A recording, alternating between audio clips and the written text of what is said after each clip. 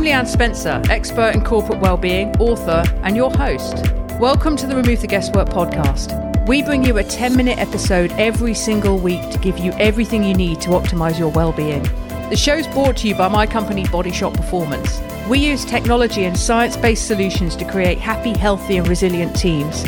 Find out more at bodyshopperformance.com and enjoy the show. Hello, welcome to the Remove the Guesswork podcast. I'm Leanne Spencer, and as you might be able to tell from my intonation, I've got a big smile on my face because I'm looking through the windows and all I can see pretty much is blue sky. Across, in fact, directly in front of me, I'm looking at Canary Wharf, really clear day today. Beautiful out there. It really feels like spring's kicking in, and I don't know about you, but it makes my whole face lift when the weather gets a bit warmer and just changes the whole vibe, the whole energy of the day. So hope you're well, hope you're staying healthy as well. And if you're listening in the UK, we had a significant milestone yesterday, which was the 29th of March, when we could now meet in gardens, up to 2 households, 6 people in total. And if you're listening internationally as well, I hope that COVID's under control where you are. It does feel as though it's abating a little bit. So good news all round, I hope. Oh, that is the topic really. Happiness is the specific topic of this podcast. Inspired, I will say, by a brilliant book that I've just finished reading by Shawn Achor, A-C-H-O-R, Shawn Achor. And it's called The Happiness Advantage. And I came across his book because I watched his TED Talk, which has been viewed millions and millions of times. It's a real cracker. And I think that's called The Surprising Joy of Happiness, something like that. Anyway, I'll link to it in the show notes, as with the book and anything else that I'm talking about today. But let's get to things in this episode. So the Happiness Advantage book taught me quite a few really interesting ideas and sort of solidified some of my thinking about this. And the power of happiness, the power of positivity, and the power of optimism, I think is huge. And he actually studied this. And here are some of the findings from the book. The first one, and this is very much summarizing a book full of ideas, by the way, but here are some of the key ones. We become more successful when we're happier and when we're more positive. That's summary number 1, if you like. Number 2, that happiness is the joy we feel after we've strived for our potential. So the joy we feel after striving for our potential is a much pithier way of putting it. That is the thought number 2. And the third one is that happiness is the belief that we don't need to change. It's just the realization that we can. So 3 pretty powerful ideas. And then it's further summarized into some top tips, which I'm going to talk to you about right now.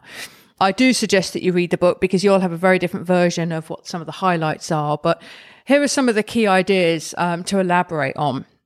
And the first one is about the brain and how we can change how we process the world and in turn, how we react to it. So literally, being happier changes the brain. It changes the chemical interaction within the brain. And that can affect how we view the world, our place in it, and how we react to stimulus and to events. So we can literally, by being happier, by looking for the positivity and the gratitude and feeling more optimistic, change our brain, which in turn changes how we view the world and then how we react to it and see our place within it.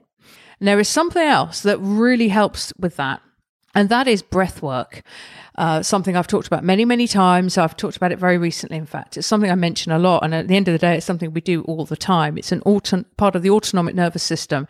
We're always breathing, but we can slow that down or speed it up. And we can breathe very deliberately and consciously in order to change our physiology. And that's where it gets incredibly powerful because it is the ultimate leverage, the ultimate hack. We're breathing anyway. Just by doing it a little bit more mindfully, we can radically change our physiology, including the hormones that flood our brain that can affect how we see ourselves in the world. So I've talked before about box breathing, which is the simple act of maybe inhaling for 5 seconds, holding that inhalation for 5 seconds, exhaling for 5 seconds and holding the exhalation for 5 seconds.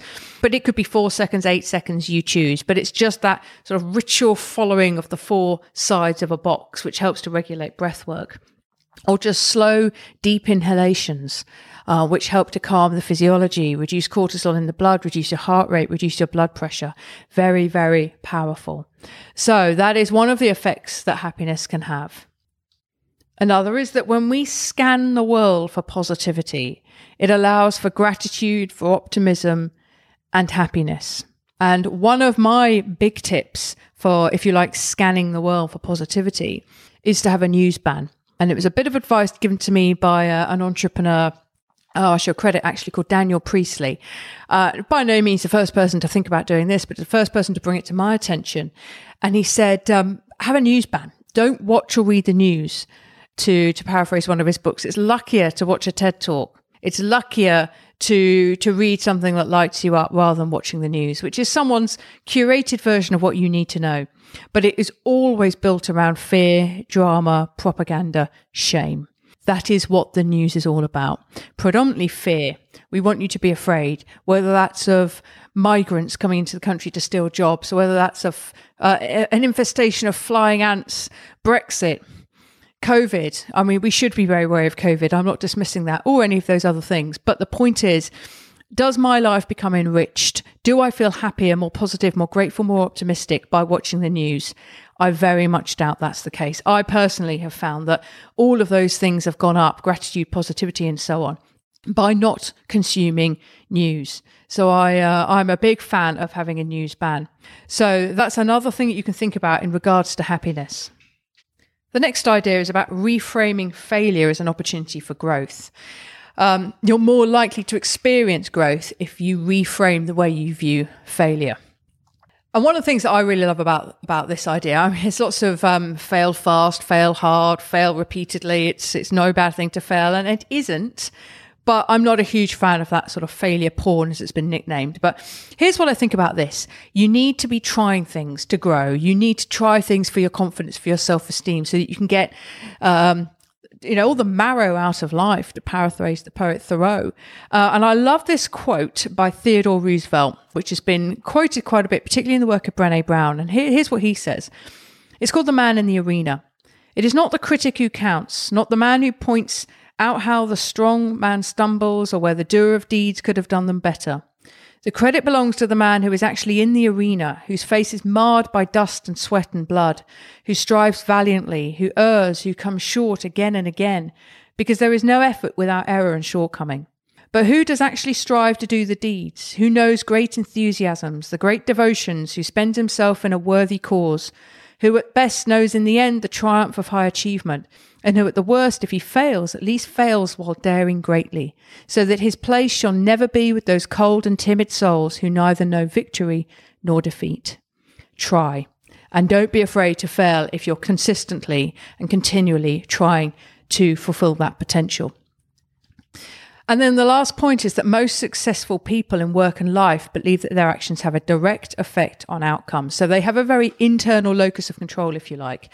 An internal locus of control is the belief that you can affect what happens to you in life, that your decisions and actions do matter and count for a great deal. An external locus of control, by contrast, believes that we are largely guided by fate and that our actions don't have much impact in what happens to us.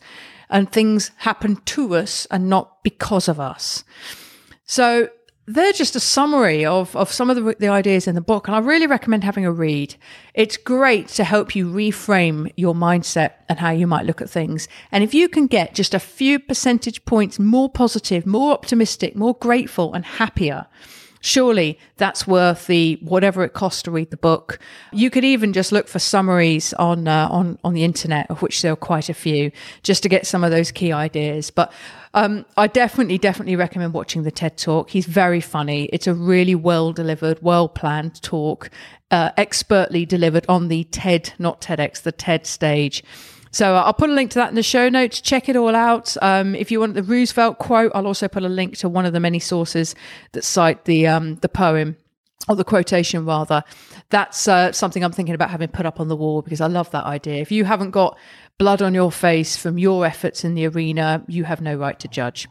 So that's it from me. Keep an eye out for next week's episode. We put out a 10-minute episode every single week on a Saturday, as you probably know. Stay healthy. Enjoy the Easter holiday if you're listening to this at around that sort of time. And all the very best for now. I'll talk to you next week. If you'd like to find out more about what we do for companies, head over to our website, bodyshopperformance.com. You'll also have the opportunity while you're there to take our Health IQ quiz. If you'd like to find out more about how you sleep, your mental health, your energy, your body composition, digestive health, and your overall fitness for the rigours of life, take our short Health IQ quiz and get a highly personalised report at the end. That's over there at the website bodyshotperformance.com.